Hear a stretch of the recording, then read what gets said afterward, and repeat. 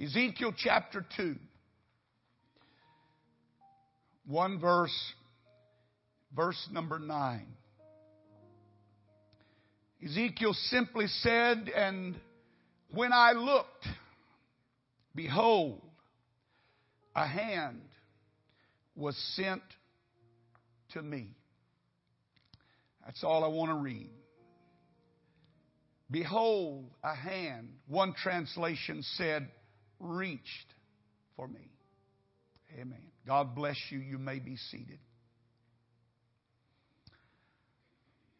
I think that you will find that the record of every great soul has also had its great crisis. Every good life faces its battles and its storms. It is amazing what a storm can do to change your perspective on life. It's amazing what a little trouble can do to somebody. It's amazing as a pastor to watch people that go through crisis. I couldn't beg them to pray. If I got on my hands and knees and crawled back to their pew, they wouldn't pray. But you let a storm break in their life, and they're blubbering all over the front of the church and calling on the phone, "Pray for me." It's amazing what a storm can do to change your perspective on life. It'll rearrange your values. It will change how you look at life.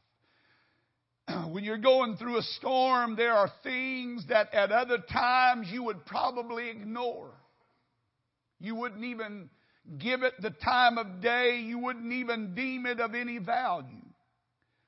You would look at it as inadequate, or you would even scoff at it. But put that same person in the middle of a storm, and suddenly there is a new interest.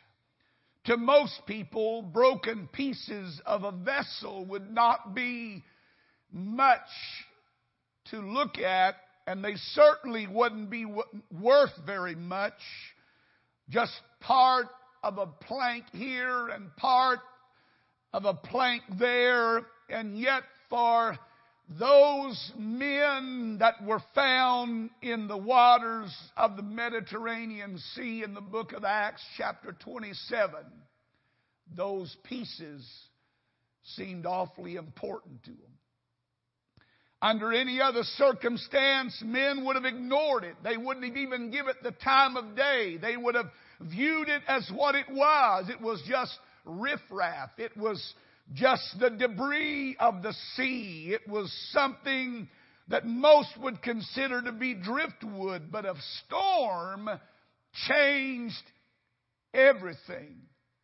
And suddenly, what you would have discounted and counted of no value, and you wouldn't have given it the time of day, suddenly how important it became to those men who were trying to survive a storm. Because the storm changed everything. It changed their perspective. It changed their perception of what really mattered. It changed their values and what counted at that time. And when they saw that board drifting by, all of a sudden it wasn't just a piece of anything. It was their way of getting out. It was their way of survival. Don't ever discount the day of small things. Amen. You may not be in a storm tonight, but you give life long enough and you will be. And if you're not careful, you can develop an attitude in life that those little things that God sends your way to help you get through are not adequate enough. I need something deeper. I need something a little more meaty. I need a better sermon. I need a better preacher. I need somebody that can explore the deep things of God. God sends a simple word. God sends just a plank or a board drifting by. And instead of us reaching out and taking hold of it, we look for something bigger and better. But you get deep enough in a storm and you'll reach for anything. Amen. You'll reach for anything. A storm changes everything. Your perception, your perspective on life, all of that can change. For Ezekiel, life had changed quite drastically from what he had known. For 25 years of his life, he had lived in the city of Jerusalem, the place of his birth. It was a holy city. It was a blessed place. But because of the failures and the sins of men before, God had put judgment upon Jerusalem and upon his people. And now the Babylons had come. The Babylonians had come, and these men and their families were being transported to another part of the world. And so for Ezekiel, at the age of 25, he was carried away captive, taken with his family to a far place. I don't know how far Babylon was from Jerusalem, but it was a good distance away. Captivity had taken them from their homes and from the familiar surroundings of life. The misery of being displaced in an evil environment, I'm certain, was a pressure in itself. At the young age of 25, he found himself among the refugees on the river Chebar. And the psalmist said that those who sat there were asked of their captors, "Can you not sing for us your song in the land of your captivity?" And they said, "We have hung our harps on the willows because there is nothing to sing about." And yet, in that condition and in that environment, the Bible says that God spoke to Ezekiel. He came to a man who was struggling with a people who were struggling, and he came with a word of encouragement. I read Ezekiel 2 a few weeks ago, and when I read it, it just got hold of me. The simplicity of it, and yet the profound truth that it seems to speak to my heart. That in a moment of uncertainty and in a time that was unsettled and unsure, Ezekiel turned, and the Bible says when he turned, there was a hand stretched out to him. How simple and yet how profoundly moving that picture is to me. A hand reaching out to this exile. A simple gesture, and yet it speaks volumes to me tonight. It speaks much of my God and His care for my soul. That hand simply meant that somebody knows. Somebody knows where I am. Somebody knows my location. In spite of being transplanted from my home to this God-forsaken country and feeling all alone amid these Babylonian heathens, there was a hand that reached out to him. And in reaching out to him, somehow God let Ezekiel know that I know. I know where you are. I haven't lost your address. I haven't lost you in the shuffle of life. There is a knowledge of God toward us that encourages me tonight, that when life turns upside down and I sometimes wonder if God may have lost my address, I turn and there's a hand reaching out to me. Oh, thank God that He knows where I'm at tonight. Amen. In the month of December, in this time when it's so easy to lose focus and get caught up in the whirl of life and get caught in the trap of spending more than we make. Yeah, spending more than we have, trying to buy happiness, trying to make our family happy. My God. Trying to make our kids happy. Yeah. go in debt that it'll take us half of next year to pay off. May ruin our life for 10 years, but we'll sell our soul to the merchants of December. In the midst of all of that, it's comforting when you turn and you see a hand reaching out to say, hey, I know where you're at. I know the bills that you're juggling right now. I know the pressures that you're under with your job. I know the threats that your job have made against you. I know the possibility of losing a job. I know what it means for you to not have enough to go around. A hand was reaching out to Ezekiel. Man, what a picture. What a powerful, powerful picture to me of someone trying to get a message to another. The encouragement that it must have brought to Ezekiel, knowing that God knows where I am. Here in this God-forsaken place by a river called Chebar, God knows where I am. Amen. Am I the only one that ever wonders if God's lost my address?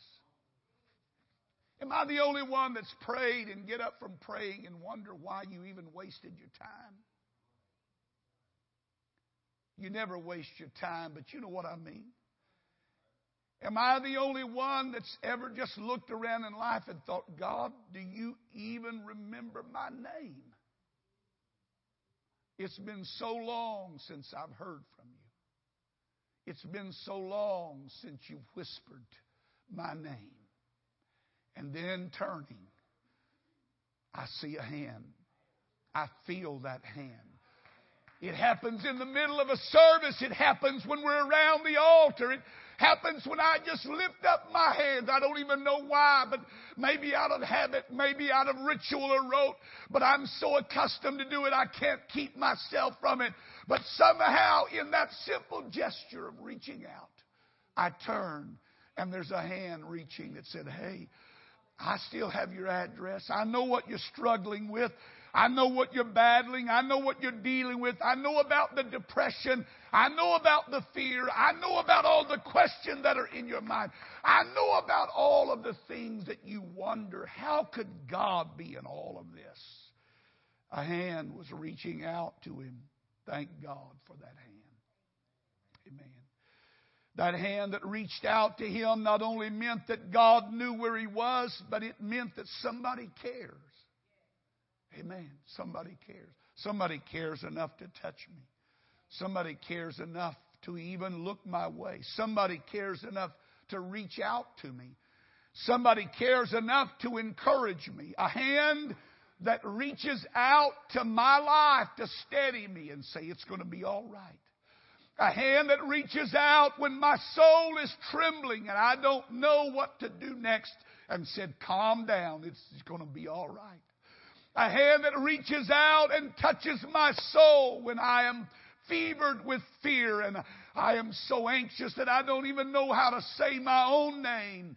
There's a hand that reaches out and places itself upon my soul and said, hey, calm down now. Everything's going to be all right. Praise God. Praise God. Don't go into a panic. Don't throw it all away. Don't walk away. Just hang on. Everything's going to be all right. Amen. I'm thankful for a hand that reaches when you're unsure of life and you don't even know the next step to take. I'm thankful that at times like that, there's a hand that's reaching out to me. Amen. I'm thankful that there's a hand that steadies my life when things are shaking. Amen. When things are shaking. Amen. When things are upside down, life has turned inside out. You don't have a job and you don't have a prospect of a job, or your family is looking like it's going to go down and everything that you worked for is going to be lost. It's good to turn and see a hand reaching. Lay that hand on you and steady you and calm you and reassure you that everything's going to be all right. Amen. A hand that calms my fears and cheers my soul and uplifts my spirit. God is there. He is there where you are. He is in your Babylonian captivity. He's right in the middle of your problem. Amen. I'm so thankful. You know, He's got to be close if He's reaching out to you. You can't touch somebody sitting on a throne. You can't touch somebody when you're inhabiting the universe. In order to touch me, He's got to get close enough to me. He can do that. Amen. And so this hand that reaches out somehow lets Ezekiel know, I'm not up there, Ezekiel. I'm right here. Amen. I'm right where you are. Somebody say, God's right where I am right now. He's right where you are right now. There's a hand that's reaching. It comforts. A hand that reaches out to guide us through uncharted territory. Ezekiel had never been in this kind of place. He knew how to function in Jerusalem. He knew how to get along in the place of his birth, but he didn't know how to get along in Babylon. But there was a hand on him. A hand that directed him. A hand that led him. A hand that walked him through 23 years of ministry in Babylonian captivity. And he never lost faith. And he never lost confidence in God. And God never lost His address. Oh, yes. 23 years. 25, he goes into Babylonian captivity. At the age of 30, God calls him to be a priest and a minister and a messenger and a prophet to His people. From that time on, God never failed him. God never left him. God never forsook him. He guided his steps through all of those years. And when he came to the end, he was still hanging on and holding on to the promises of God. God took him in 7 years after being called by God. The tragedy of all tragedies struck. He lost his wife, unexpectedly died. He didn't even have time to mourn her passing. God's hand was on him. You read in chapter 7, I believe it is, of her death. You read in chapter 9 of God's hand coming one more time to Ezekiel and guiding him through these troubled waters. Don't sit there and feel like that you're the Lone Ranger and nobody knows what you're going through. Yes, God knows because He's right there with you. He's not directing from somewhere in some ecclesiastical position as God of the universe, but He is down among us. The promise of His birth was that it would be God with us, not God around us or near us or somewhere close by, but God with us. With us in the most troubling times of our life. With us when we can't even go to sleep at night because we're so troubled about what is before us. With us when we don't even know how to answer the questions. Amen. Have you ever been in a place in life where you didn't even know how to answer the questions that were being thrown at you and you knew the answer? Anybody ever be there? Ever been there? Be there? Anybody ever been in a place where your mind could not function because the pressure that was on you was so great? Amen. And Ezekiel turned, and there was a hand reaching out. Amen. It's going to be all right, Ezekiel. I'm here. I'm never going to leave you.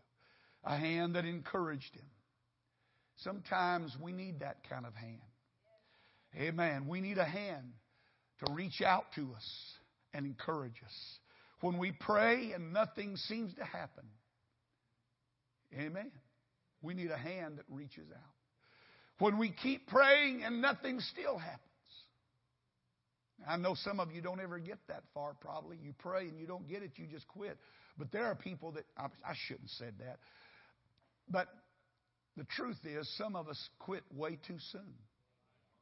But even for those that don't quit, that keep praying and nothing happens, And you keep praying and nothing changes. And you keep praying and you keep sending the messenger. See what's out there. See if there's any sign. See if there's any evidence that God's heard my prayer. And he comes back and all he can say is nothing. Nothing. Nothing. After a while, you get tired of hearing that. You know, there's some things I just get tired of hearing. Don't tell me that again. And yet every time he came back, it seemed that all he could tell him was what wasn't there.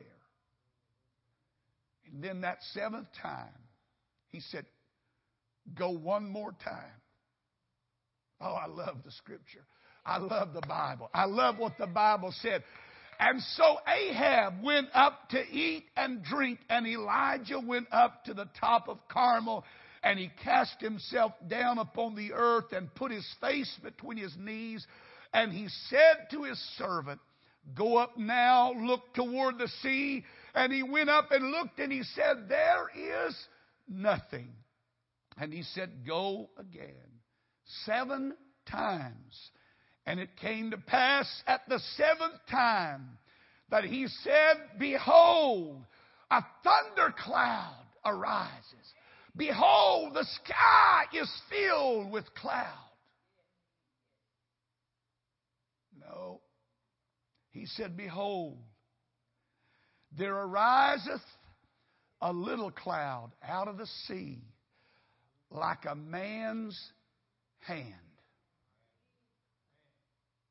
Woo! Like a man's hand. And when Elijah heard that, he just reached up and grabbed the hold and locked in with that hand. And he said, come on, get up. We got to go. It's about to rain. God knows how to get where you are with what you need, when you need it, and pick you up and carry you on to the next stage in your life. All it takes was a hand. Amen. I don't need his whole body. Just as long as I can see his hand. Amen. I've said it before. I don't need words. Sometimes I just need a word. But if I can have just one word, that hand is enough for me to reach out and take hold of and say it's going to happen. Sometimes that's all you can get is a handful. Amen. But a handful was enough. That's all that was left in the meal barrel was a handful. But somehow another hand kept reaching, putting another handful back in it.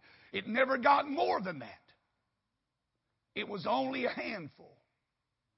But every time she went back, she got another handful. Because there was a hand refilling that vessel. Thank God for a hand that reaches out to us. Amen. Come on, clap your hand and pray. Amen. Anybody praise him tonight? I'm going to close.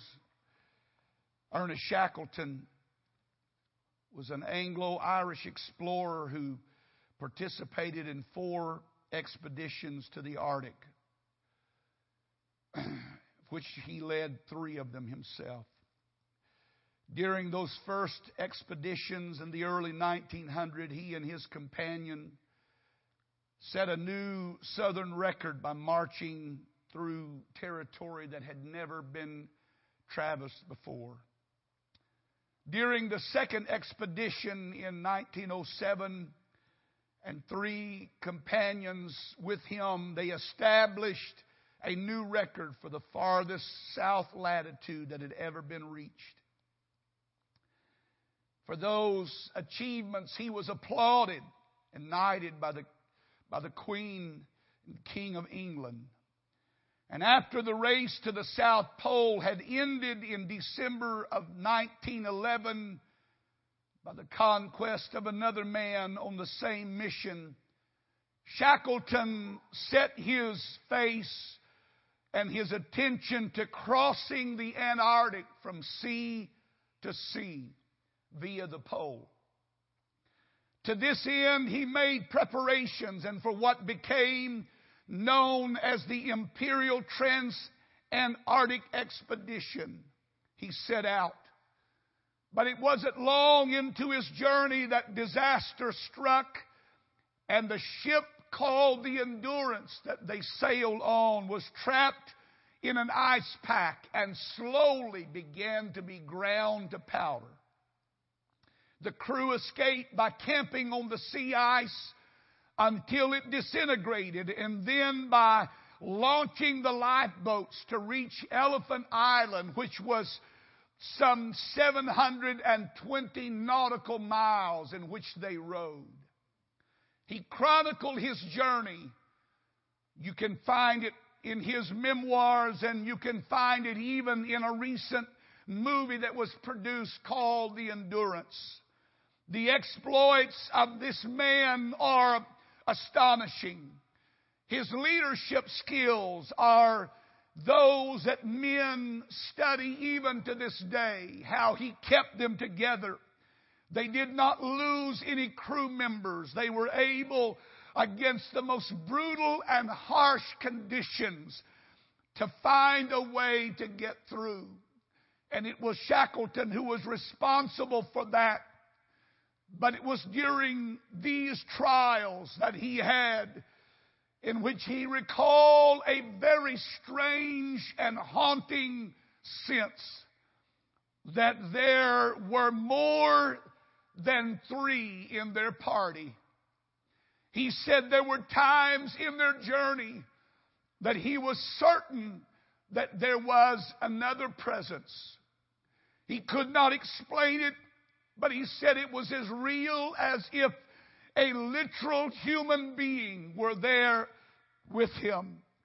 Afterward, he would write, at times the feeling was so strong that he would literally turn, expecting to find some phantom person beside him on that frozen tundra. On one occasion, when he and his small party were roped together and they were marching through the fog and the cold of that bitter environment, darkness had surrounded them and they could not even see the next step in front of them. Gingerly making his way along, Shackleton said he literally felt something stop his foot from taking the next step. And so they simply stood their ground for a few moments, and then suddenly the wind parted the clouds and the moon shone through. And when they looked down, there was this deep crevice that if they had taken the next step, being tied together by the ropes, he would have pulled all of them to their death. What are you saying, Brother Hughes? I'm saying that Shackleton discovered what Ezekiel discovered in a Babylonian captivity, that if you're at the South Pole or you're in the most harsh of environments, God is not afraid to be there with you, and He will stay you, He will keep you, He will protect you, He will oversee your life, He will not suffer your foot to slip and fall. Thank God for a hand that reaches out. And when I'm about to take a step, amen. When I'm about to make a move I don't need to make. My God, mercy. When I'm about to do something that I really shouldn't do, but I feel pressure like I've got to do something. And suddenly there is this force, there is this presence, there is this power. You can't explain it, you can't describe it. All that you know is there's somebody else here besides us. Amen. Thank God He's here right now. Oh, I wish you would praise Him right now with me. Thank you, Lord. Thank you, Lord. Thank you, Lord. Thank you, Lord. Thank you, Lord. Thank you, Lord. Thank you.